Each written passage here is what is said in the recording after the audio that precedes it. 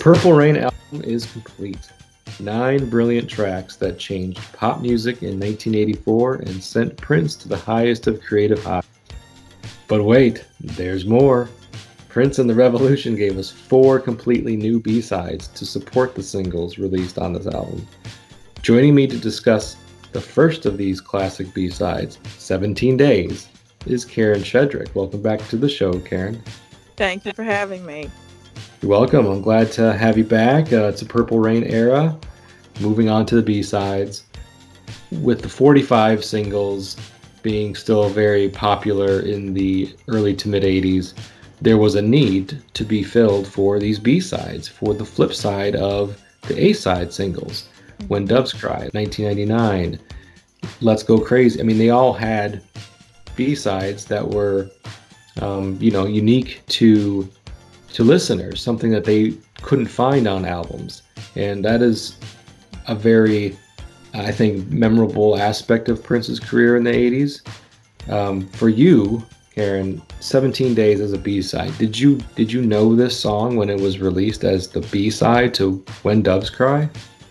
Well, I was introduced to it when I bought the single When Doves Cry, and it was a nice little present, if you will. Mm-hmm. Something brand new, something different, something that, I didn't know about until I bought the single.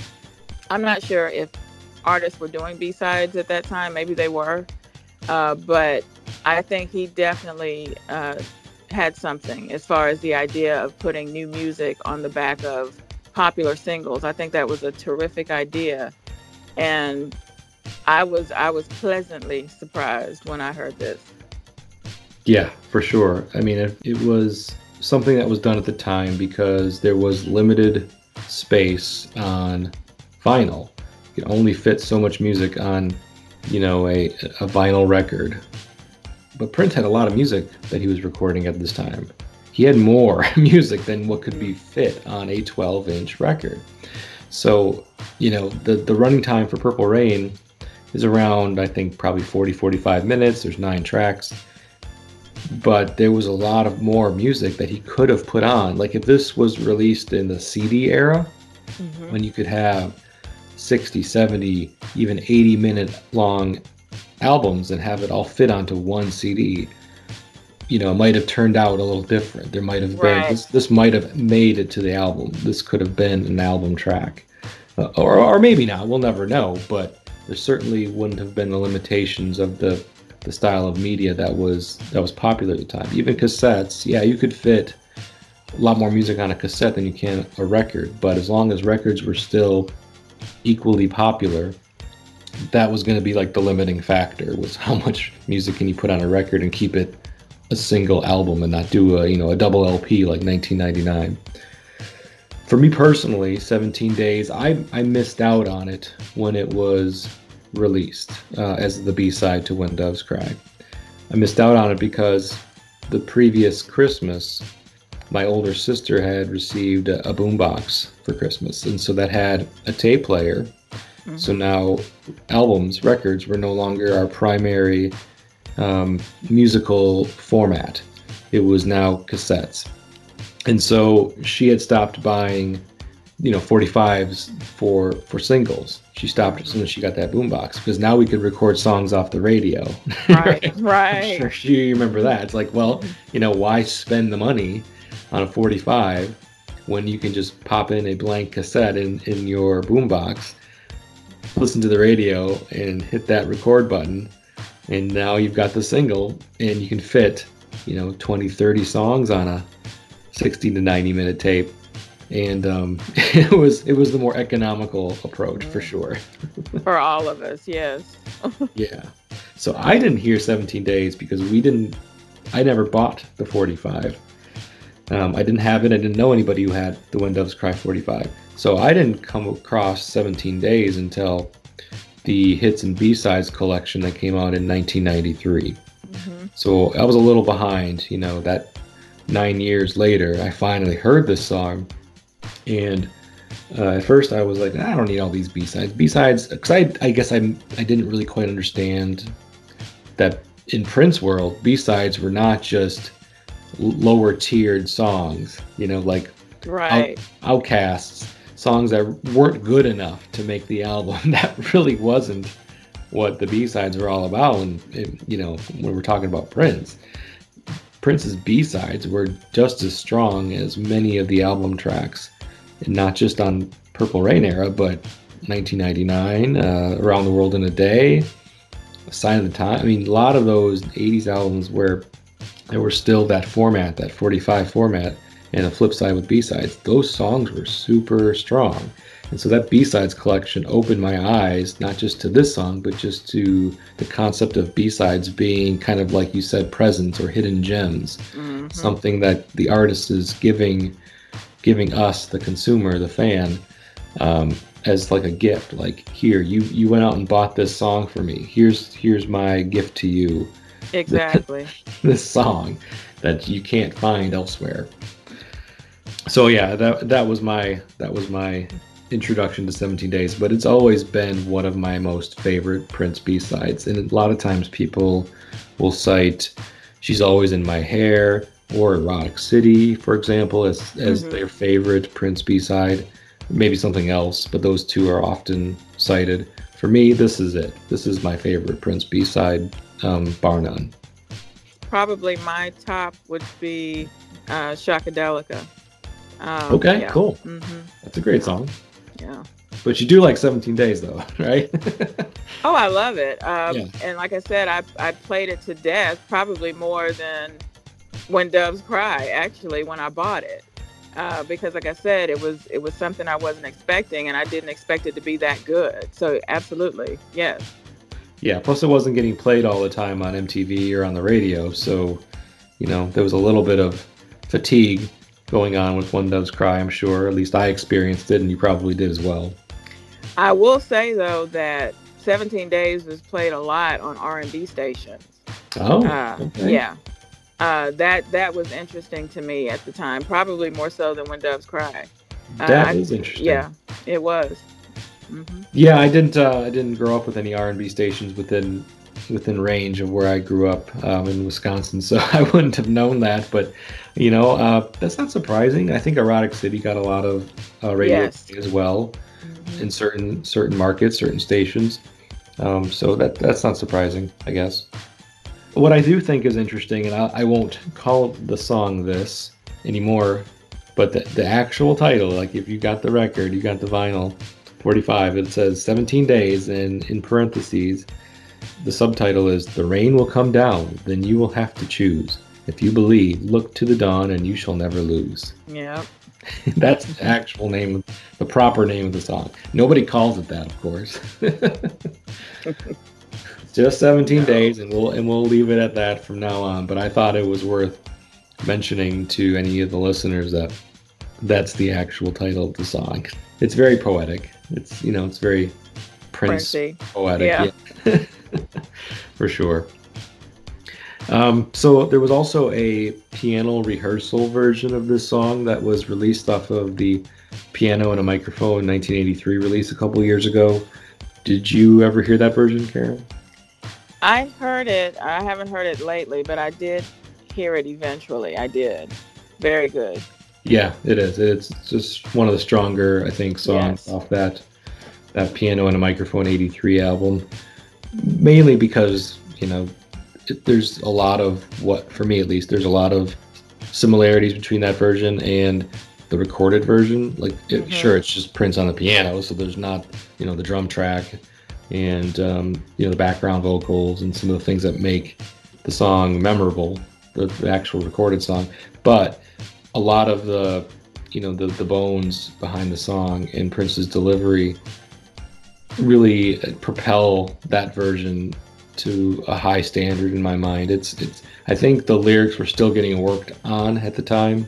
You didn't have all of the lyrics that ended up being in the final version of the song, at least during that rehearsal. But the melody's there, and the chorus is there, and so it's all very evident at that moment. And the final version, I think, got recorded in early '84, but he was playing around with this song throughout '83.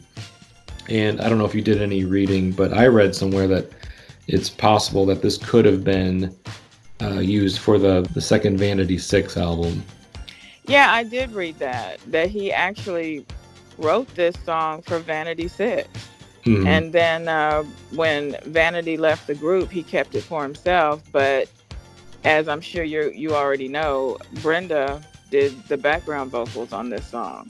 Yep. There's a version of this song with Brenda Bennett on background, and I think it probably would have been Brenda on lead vocals if it would have ended up on the Vanity Six song, is my guess. Mm-hmm. Just because, Brenda was singing along with Prince in the version that we don't have. Right. But I think the version that ended up getting put on the B-side also has Wendy and Lisa. So mm-hmm. I'm not certain. I don't know this for a fact, but I think that you could probably hear all three of them on this track at some point, even though Prince did all the instrumentation, of course, is the lead singer for the song. But there's very clearly later on in the track, you hear very distinctly female vocals. I mean, really, there's a whole section that's just the women singing. Right. So I just thought that was some interesting, trivia tidbits about the recording of the song, and as people listen to it, if they're not familiar with it, you hear women's voices in the background or singing certain parts of the song.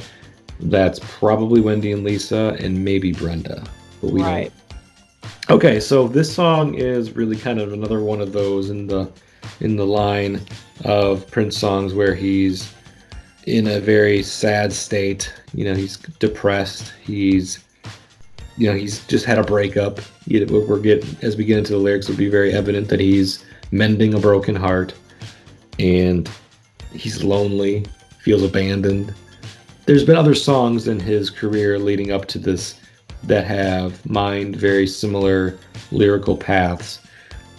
Some songs that I can think of off the top of my head, right off of Purple Rain, Beautiful Ones, he sings that song from a place of heartbreak and heartache.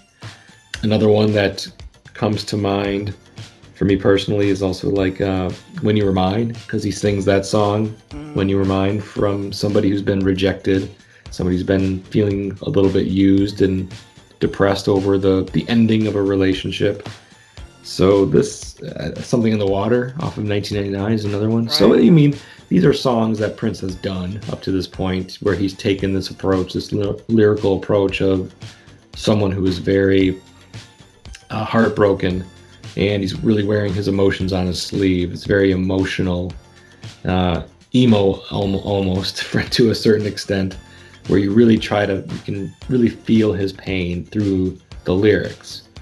I'm assuming that's kind of what you get from it as well, Karen. Yeah, he's done it many times, and it's like the same scenario with him pining over a lost love or someone who left or someone who hurt him, and he's trying to get over it, or he's trying to get them back. Yeah. What's interesting about 17 Days, though, is even though it's sung from like the sad sack version of Prince, the music behind it is pretty upbeat. It's you can dance to this song, which you can't really dance to the Beautiful Ones. You can't really dance to Something in the Water. Or Got a Broken Heart Again. Oh. You can't really dance to Got a Broken Heart Again, no. But no. You can dance to 17 Days. Yes. Very interesting that he put that spin on it. I guess it's still like a hurtful song, but because it's upbeat, you kind of feel like, well, he's not really upset about it. He's just kind of angry about it at the moment that he can't find her or that he can't talk to her. Mm-hmm. Yeah, he mentions that several times in the lyrics as we start to go through it, that he's just really just wanting to talk to her. Right.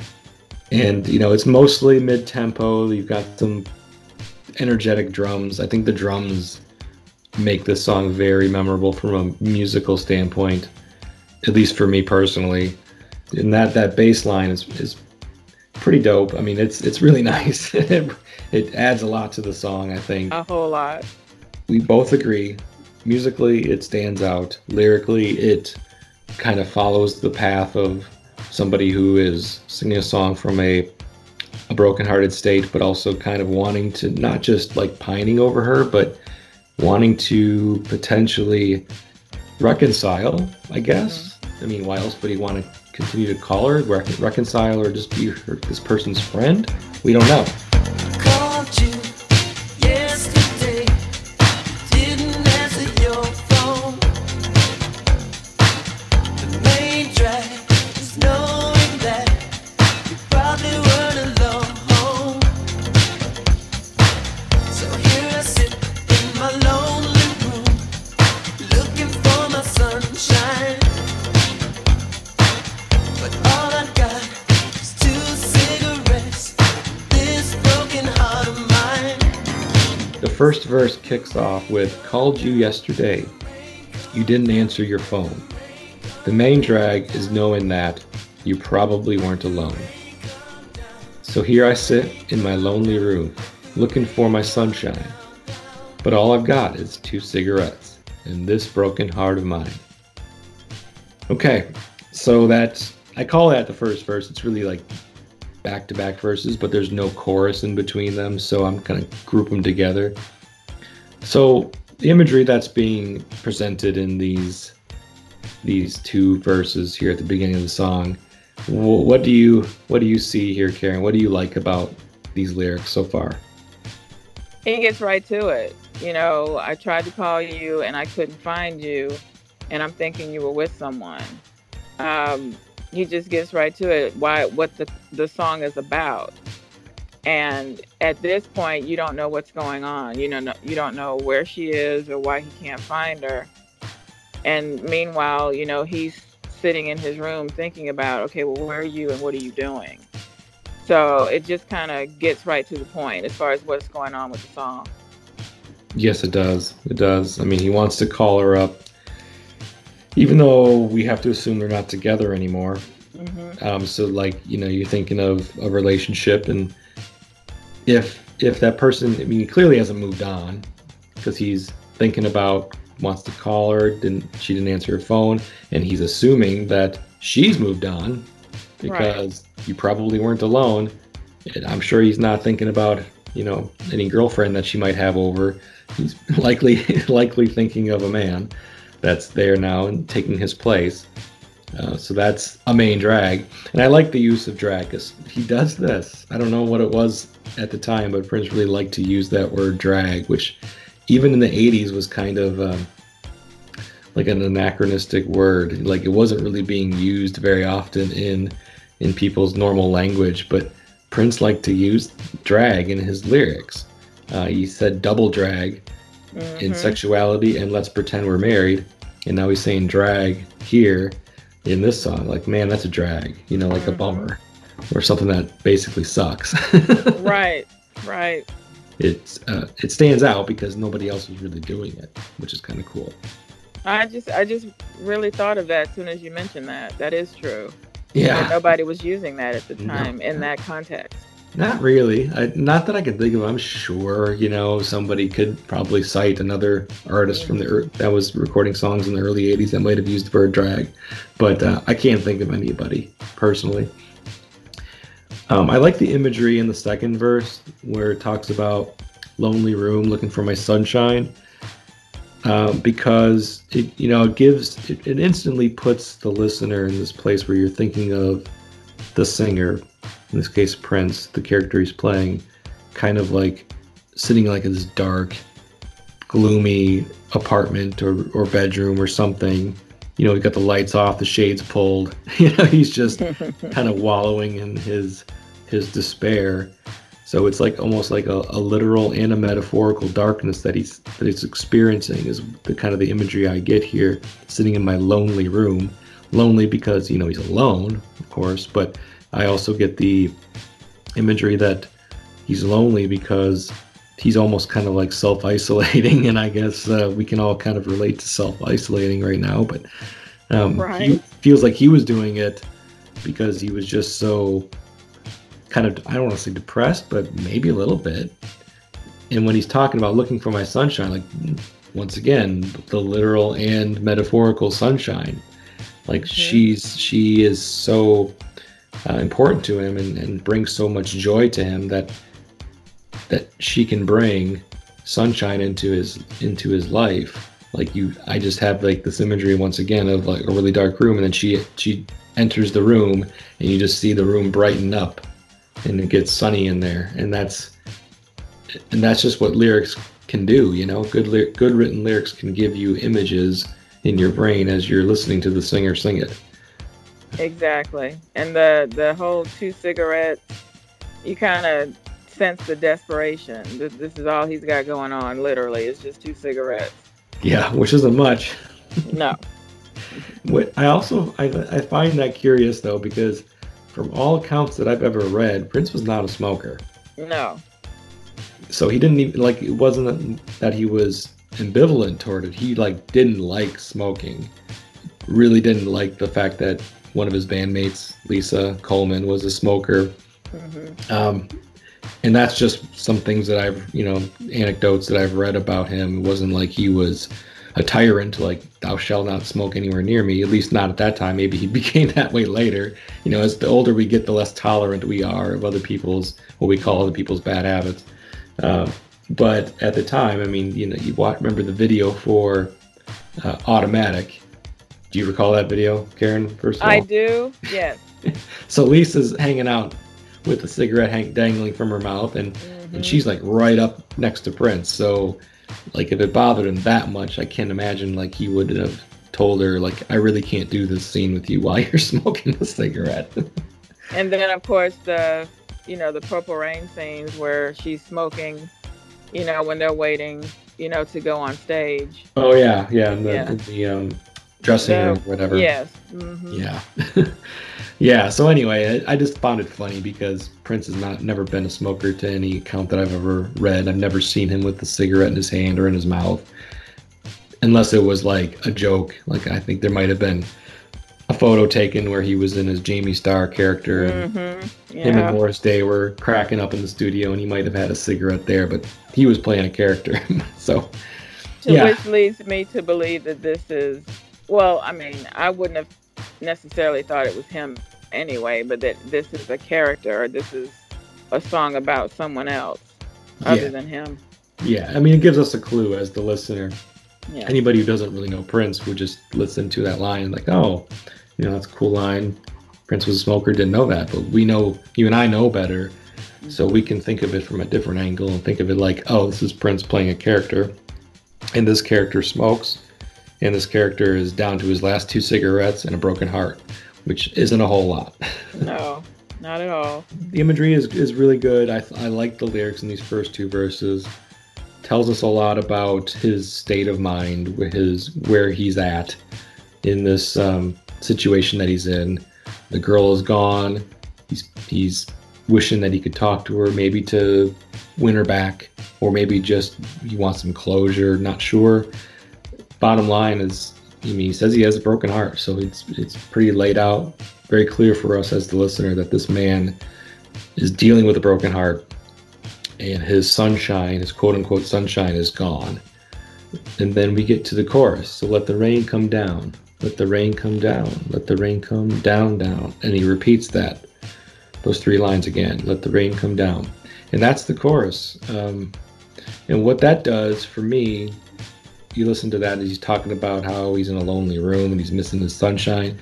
Well, yeah, I mean, once the imagery is again of a very kind of overcast, gloomy situation that he's in. So what does it do when it's overcast and gloomy?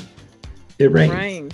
It rains. So he's basically once again wallowing in despair, and not only is it in his heart, whether or not he's speaking literally, it's rain coming down, or he's just saying, this is all just so much, I'm dealing with so much heartache. It's raining in my heart and my soul right now. Hmm.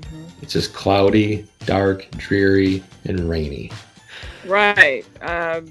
I kind of thought, well, I remember when I first started hearing the song, I used to think Let the Rain Come Down may have been tears too. Hmm. But I think I like better how you interpreted it because, if you don't have sunshine, you're going to have rain. And he had lost his sunshine, so that makes more sense in this song. Yeah, but that's the beauty of this, though. I mean, Hmm. your original interpretation years ago about the rain, being tears, is 100% valid, and then I like that as well because Hmm.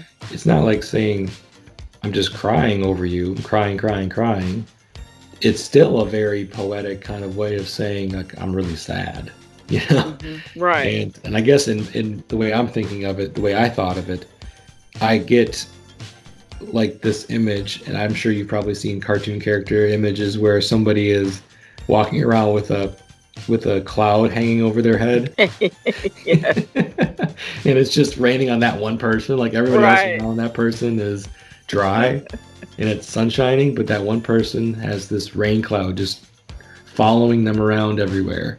And that's what I've kind of gotten from this song and the lyrics over the years is Prince is that character. He's the one walking around with this rain cloud over his head all the time because he's just so sad. But I like your tears metaphor for rain being tears as well. That's good. I'm sure that there's other people that can think of additional interpretations of this, like maybe the rain, I don't know, washing away the pain or washing away the loss. Maybe he wants the rain to come down, so he says, "So let the rain come down." So it's almost like he's wishing it to come To down. wash away the pain. Yeah, that's it. Yeah. If you're thinking Right. of like dirty streets or like something that's dirty, like your car is dirty, sometimes you want the rain to come down to kind of wash away the Hmm. grime and the dirt that has been accumulating. And after a rain shower, everything kind of feels a little bit fresher and newer. That sounds good to me because it makes sense in this song. Yeah, we kind of get the impression that he's been experiencing this 17 days for 17 days now, and he's tired of it. I mean, can you imagine? Like 17 days doesn't seem like a long time. It's less than a month, but when you've been dealing with loss for 17 days Hmm. and you've been in like this state of mind, it probably feels like forever, I would imagine. Absolutely, and I would be interested to know how he came up with the number 17 because it and maybe because it is the song, it works because you can't. I mean, 16 days doesn't sound right. 15 days, 20 days. I don't know. Something about 17 days clicks. So I don't Yeah, know. yeah. And the only thing I can think of is we kind of know that Prince had a thing for the number seven. Hmm. Now, 17 is not seven, but it does have the number seven in it. So Hmm. it may be a stretch. I may be really kind of reaching here, but I as I listen to Prince's music with the knowledge that seven was a number that he really kind of gravitated towards for whatever reason. You start to hear it everywhere. Like in songs, Hmm. he'll mention seven here and seven there, and a lot of times it's not really upfront. I mean, it's not like as overt as the song Seven, for example, but Hmm. there will still be lines in songs where he says seven. Now, 7 days. I mean, he could have named the song 7 days, but that's all. I mean, 7 days is a week, and that's a very specific Hmm. time frame. It's a Right. period of time that everybody can relate to. A week. But 17 is much more random. It feels like it's specific, but randomly specific. Like why 17? Who knows? Right. But Right. all I can point to is just it still has the number seven in it. You could have done maybe 27, but then that's almost a month. So it's like it's this perfect middle ground. Longer than a week, less than a month. Just enough time to be depressed. Yeah, just enough 17 time for it days. to be a Yeah. long period of time, but not so long that this person is probably too far gone. Right. Right.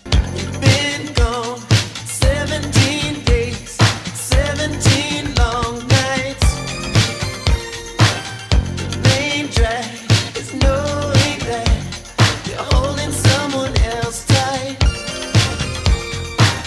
I wanna call you every day, beg you to be near me. But I know your head is underwater. I doubt that you could hear me. The first mention of the title is in this next verse after the chorus. You've been gone 17 days, 17 long nights. The main drag is knowing that you're holding someone else tight. I want to call you every day and beg you to be near me. But I know your head is underwater. I doubt that you can hear me. So yeah, like I said, here's where we get the first mention of the title. You've been gone 17 days, 17 long nights. He kind of like these two verses follow the same pattern as the first two verses, where the main drag is knowing that you're holding someone else tight. So he's still bummed out by the fact that he's either knows or just believes in his heart that she's moved on. Mm-hmm. And now she's holding someone else, not him. And then with the second half of this section of verses, I want to call you every day. So he mentions again calling. He wants to call her. In the first verse, he says, I called and didn't answer your phone. Now he's saying, I want to call you every day and beg you to be near me. So once again, he's still pining. You know, you get that from the fact that he's picking up that telephone. First he was doing it, now he says he wants to do it. And So she's evidently gone away. So it's not like he can go talk to her in person. She's Yes, really yeah. gone. Yes. Yeah, you kind of do get that impression that because he has to reach out to her via phone, that either he's too afraid of seeing her in person, or she's too far away. You know, literally too far away, like she's moved away. Right. And but the last section, the lines, but I know your head is underwater. I doubt that you can hear me. Those lines always stuck out to me. I really think that is great writing. So, Karen, what do you get from those lines when you hear them? Well, your head is underwater. Maybe he's thinking that she's not thinking straight. You know, when you're underwater, you can't hear anything. You can't see or really hear what's going on around you. Yeah, it's a little warped. Right. So it's hard for anybody to communicate with you. And when I first heard that, I was thinking that she was, you know, unreachable in a sense, that she's not thinking straight. So she's not going to hear what I'm saying because she's out there, you know, like she's not thinking straight for me to even be able to reach her and explain to her how much she means to me. Like she's out of it, so to speak. Yeah, out of touch, out of her head. And I also get like a little bit like she's self-absorbed maybe. So maybe like he's trying to say with her head being underwater that she's not going to listen to him because she's maybe not self-absorbed, maybe just really headstrong. You know, like somebody's just kind of stubborn. And it doesn't matter what he says, doesn't matter how convincing he is or could be, because her quote-unquote head is underwater. You know, the metaphor of just being unreachable, like you said. He could be screaming in her ear and she's not gonna hear what he's saying because she's not in a frame of mind that is accepting to his words, maybe. So like, I like that. Yeah, it's not necessarily even, I don't get necessarily like literally that she can't hear him. Right. She can, I bet, but she's just not understanding the meaning behind his words, not paying attention, not really caring even, you know? Like if you've broken up with somebody and that person is trying to convince you to take them back, you're probably not going to really pay attention to their words. You're paying attention to like their tone, and maybe you're just hoping to God they just go away. You tune them out. You're not listening. She's not listening to him for a reason, because she's not interested in him anymore, and he's not quite understanding that. He's not getting it. But I'm just saying, I do like that. I do like the imagery there. Your head is underwater. I doubt you can hear me, because it is a very cool way of basically saying this person is unreachable for whatever reason, and we're just speculating why. But you and I agree that this person is unreachable. And it's not just because she's physically far away either. Mm-hmm. She's just not having it. She's not into it anymore. Exactly. I also, I think I get sadness. I mean, we've talked about this song being kind of mid-tempo to up-tempo at times, but I get a lot of sadness from those two lines right there. But I know, like, I want to call you every day and beg you to be near me. Like, I want to do this. I want to be so close to you. But I know your head is underwater. I doubt that you can hear me. To me, that's a sad line, because it's coming from a place where this guy is almost like ready to give up. Right. And he's begging her. He wants to beg her to be near him. So he is desperate at this point. Yeah, there's just something about a person when they're kind of resigning that's a bit sad to me, especially when you're talking about resigning a relationship. Anybody who's resigning to the fact that the person that they love is unreachable, that's a sad sentiment for me. That's like basically saying I have to give up even though I don't want to, and everything about this feels right to me, but I have to give up now. He's recognizing that she's not going to come back, and I find that sad. It's very sad. And in the context of the song, like you said, he's getting to a point now where he kind of realizes that there's nothing he can do, and it really is over. And it took him 17 days to get to that point. yeah, and that's kind of what it boils down to, right? I mean, the 17 days is how long it took him to figure out that, in spite of all of his efforts, that it's over.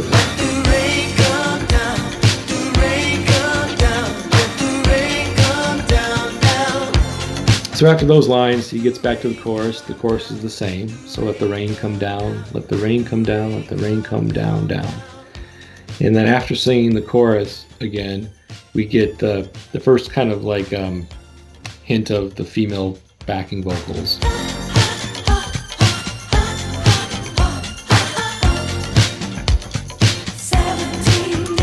That section of the song is there's no Prince at all in that. That's all the women singing, whether it's Wendy and Lisa and Brenda or whomever. Mm-hmm.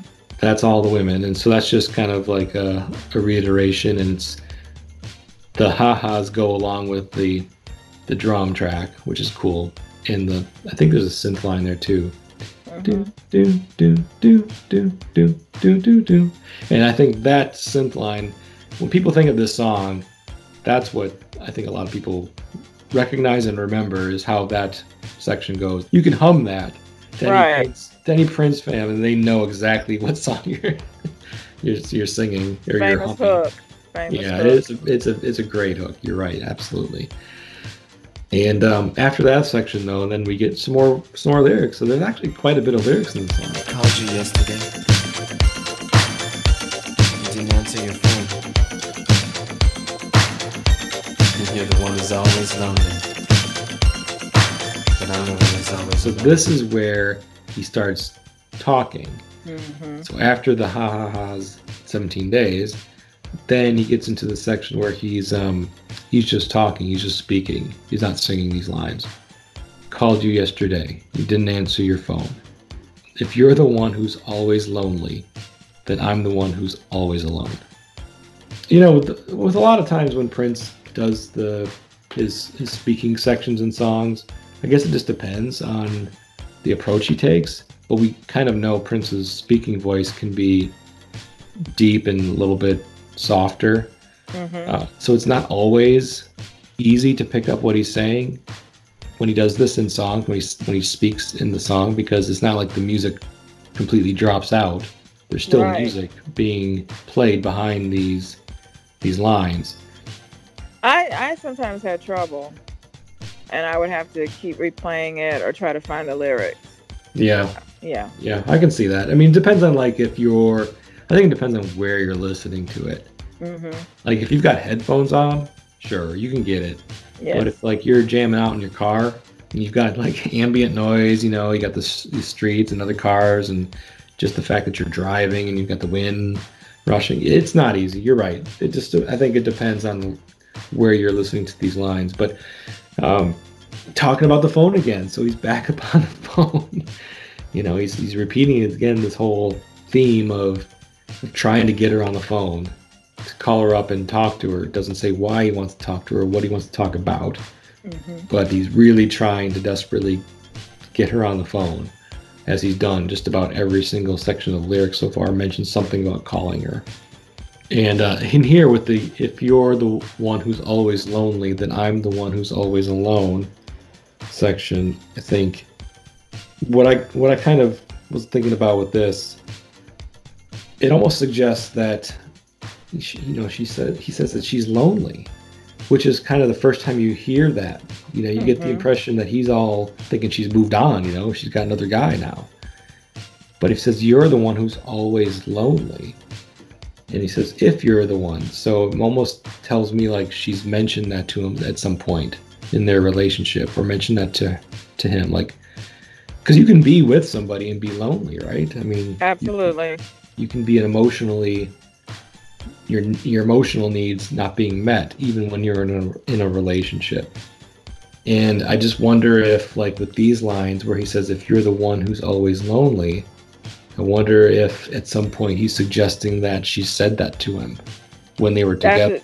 That's exactly what I got from it. That cool. that may have been something that she mentioned to him before, which is why she's no longer with him. That she was lonely in the relationship. Yep. Yeah. Okay. That's exactly what I got. Okay. Very cool. Very cool. Because I wasn't sure if I was just kind of reaching with that one, but you got the same thing. So. Yeah, because it kind of, and when he says that, he's saying like almost repeating it as like trying to point out what he thinks is like a flaw in her logic.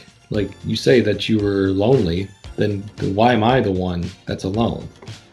You know, you've apparently moved on. You've apparently found somebody else who maybe, you know, he's jealous of the fact that she could find somebody else that won't leave her lonely in the relationship while he's all by himself. So he's a little bit being selfish here. Right. Maybe. Right. Like speaking on like, I'm the only one with pain here. Well, maybe not, you know. It's always two sides to every story, as we know, and we're getting one half in this song. But one side of the story, yes. Yeah, but it's kind of cool that he chose to insert these lines, because it could have just been very completely 100% one-sided look. And by writing these lines here in this section of the song, Prince chose to throw us as the listener maybe an alternate look at the relationship that he's singing about, and doing it maybe at the expense of how the singer looks in the song. If he's telling us by singing these lines that she at some point told him she was lonely with him while she was with him, that's not a real favorable way of looking at, you know, within, like you were so emotionally absent that, you know, she was lonely when she was with you. She couldn't find that soulmate with you. I thought it was smart of Prince. Otherwise, it's just all woe is me. But this is him giving us a chance to say, yeah, I probably wasn't so perfect in this either. I have a role to play in the end of this relationship. Let us see a different side, or give us a little snippet of what actually went on in the relationship. Yeah, very smart of him to do that. Any other comments about this section of the song before I move on, Karen? I just thought it was interesting that he spoke this part versus singing it in some way. It's almost like he's thinking out loud to himself. I thought that was interesting that he put the talking point right there, and then went right back into. So here I sit, Mm-hmm. I thought that was kind of cool that he put that in there. Yeah, right. Because you're thinking like the way the lyrics are structured, he's singing the lines like he's talking to us, the listener. But that spoken section is almost like his inner thoughts that weren't really meant to be necessarily shared. Right. But they were anyway, because we're voyeurs in this person's misery. But yeah, good point. I do like that as well. He could have sang those lines, and he chose not to for a reason. Here I sit in my lonely room, looking for my sunshine. All I got is 2 cigarettes, this broken heart of Then he moves on after that. So here I sit in my lonely room, looking for my sunshine. All I've got is 2 cigarettes and this broken heart of mine. So that's a repeat of a previous verse, basically same lines there. And it just brings home the point again that he's right back to square one. He's still in his lonely room, still looking for his sunshine, back to his 2 cigarettes and a broken heart. I mean, nothing's really changed. Nothing's changed throughout the course of the song. He's still extremely lonely, still extremely sad, and completely bummed out. And I don't know about you, but when you're trying to get answers, especially if you're having problems in a relationship and you can't reach that person, oh my gosh, it's like, come on, I'm trying to talk to you, I'm trying to get answers, and you won't talk to me. It's very, very, very frustrating. Yeah. And it can occupy like hours in your day. You trying to reach this person. So I get that.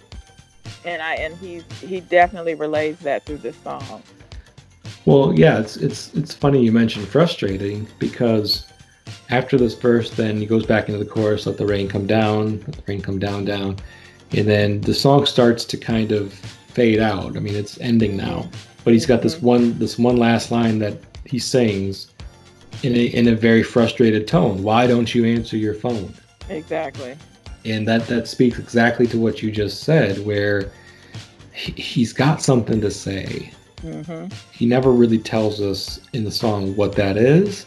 I mean, what's this magic? What are these magic words he's going to speak to this person if he gets her on the phone? That's going to make anything different. That's going to change anything. We don't know. He doesn't tell us. Right. All he's trying to do in this song is convey the loneliness and frustration that he gets from not being able to reach her. Why don't you answer your phone? I mean, that's why he keeps bringing up the whole called you, tried to call you, I want to call you. Why don't you answer your phone? Because he apparently feels like he has something to say, and he wants to at least explore that. I don't get the feeling that he's necessarily saying, like, I've got the answer if you would just pick up the phone. But he at least needs to try. He needs to at least give it a shot, and he can't, because he can't reach her. And like you said, that has got to be terribly frustrating for somebody who's already, obsessed with how this ended, and very broken up about it, to the point where that's all they're like totally consumed with this thought. And he's been trying to reach her for days, not just this day. So yeah. So it's like, come on now. How is it that in 17 days I haven't been able to call you or talk to you? Come on. Yeah, I don't know if this was before you could block phone calls. Clearly. She's just got, I don't know if she has caller ID or if she just knows, like, oh, well, that's got to be him. Yeah. Who else is going to be calling me at this time of day? And like you said, we don't even know what he wants to say to her. Nope. It could be an apology. It could be an admission of something. It could be anything that he's trying to tell her. So Yep. Yep, and that's where kind of the song basically ends at that point because he's as the last chorus just keeps getting repeated and repeated, and he throws in the "Why don't you answer your phone?" And then more of a "Let the rain come down." And then you get the women 17 days, right. and that's how the song ends. It's a fade out song. It doesn't have like an abrupt ending like When Doves Cry does. This song really taps into like an angsty teenager type song that maybe if I was a teenager, I wasn't, I was a little too young still, but if I was a teenager in 1984, this song could have really been something that spoke to me, especially if I had experienced a breakup. You Yep. know, like you feel very, everything is more heightened when you're a kid. Like the feelings of rejection, it feels stronger. I Hmm. feel like when you're younger and you don't have the maturity to kind of back that up. And I could just see this song being a teenage anthem for somebody who was experiencing a breakup. Like they could play this song. It says, Prince speaks to me. Hmm. He Exactly. understands me. He Exactly. understands this feeling of loneliness and frustration when you can't reach out to the person that you just need to clear things up with or talk to. So that for me, like this loss and sadness would have really been attractive to teenagers at the time who potentially were experiencing like this kind of emotions. Right. And there was no social media, there was no texting back then. So it was just the phone. Yeah. That was it. If you couldn't see the person in person, you had to call them. So that was the only way to really reach anyone back then, other than, a letter or something, was just to call them. Yep. So yeah. Exactly. And there's lots of use of that word call. So we know that in this time frame, as both of us were alive at then, if you couldn't get somebody on the phone, if they were not within reasonable visiting distance, unable to get them on the phone, you were pretty much that was pretty much Done. it. Yeah.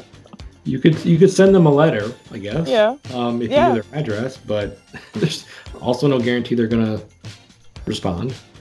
I mean, and Prince in general. I mean, once again, like the whole appeal of Prince at the time to the younger population. I mean, he represented so many different things. He could represent, like the heartbreak in a song like this, in sadness, but then also on another song he could be very sexual and irreverent. There's a little bit of danger and anarchy in some of his songs and his lyrics too. So you get the whole range of stuff, all the stuff that appeals to younger people. You get it all with Prince. And yeah, this song could be categorized and cataloged under the heartbreak section of Prince songs, but he does it so well, and he's able to convey those emotions so well through these lyrics that it's not just a woe is me song anymore. It becomes like you can relate to it. So Karen, with 17 days, we're pretty much wrapping it up here. There's no more lyrics at this point. Is there anything else you wanted to talk about in terms of the lyrics to 17 days, or even just, your attachment to the song as somebody who heard it when it was out? I mean, did you experience any kind of heartbreak that you could have thought that song speaks to me, or is it always just a really good song with a kind of a sad message that you related to in a different way? Well, when I used to listen to it all the time, like you said, it had a nice groove. You could dance to it. That's what I remember, was just hearing it and just hearing that beat and just getting into it like that. That it was a great song to dance to. Hmm. As far as the lyrics, uh, especially when he would speak those lyrics, I would think about, not being able to reach somebody or not being able to talk to somebody that you've broken up with. And I could relate for some reason when I would hear him say those words, then I would think about it. But as far as the song overall, I just love the hook and the sound of the song. I mean, it was a dance song to me. It wasn't like a heartbreak song to me, even though it was. Mm-hmm. That's how I remembered it. And even when I listen to it now, it's just a groove to me. But again, when you would hear him speak those words, you'd be like, dang, then you would think about it. For me. Yeah. And I was the same way. I didn't, when I first heard it in the early 90s, because of its position on the hits and B-sides, I was really attracted to the music. Mm-hmm. It was the groove, like you said. The music I loved, the drums, just the creativity behind that, the swirling, like, psychedelic guitar that starts the song. Just all of that was really kind of appealing to me and cool. And yeah, I knew that it was a song about heartbreak. You got that from the chorus, got that from hearing some of the lines. But diving into the lyrics now for this episode, for this podcast, in a way that I hadn't before, I think it really has elevated itself as that kind of heartbreak song where, yeah, okay, I'm not experiencing that currently, but it can be relatable to anybody who's gone through that kind of experience of not being able to reach somebody. It doesn't even have to be about a breakup. It could just be anybody that you're just trying to get a hold of, and you can't because of whatever limitations you have for communication, whether it's because of distance or you don't have their phone number anymore, they blocked you, whatever, I mean, there's so many ways that you can communicate with people now in 2020, but that doesn't make it necessarily any easier to communicate.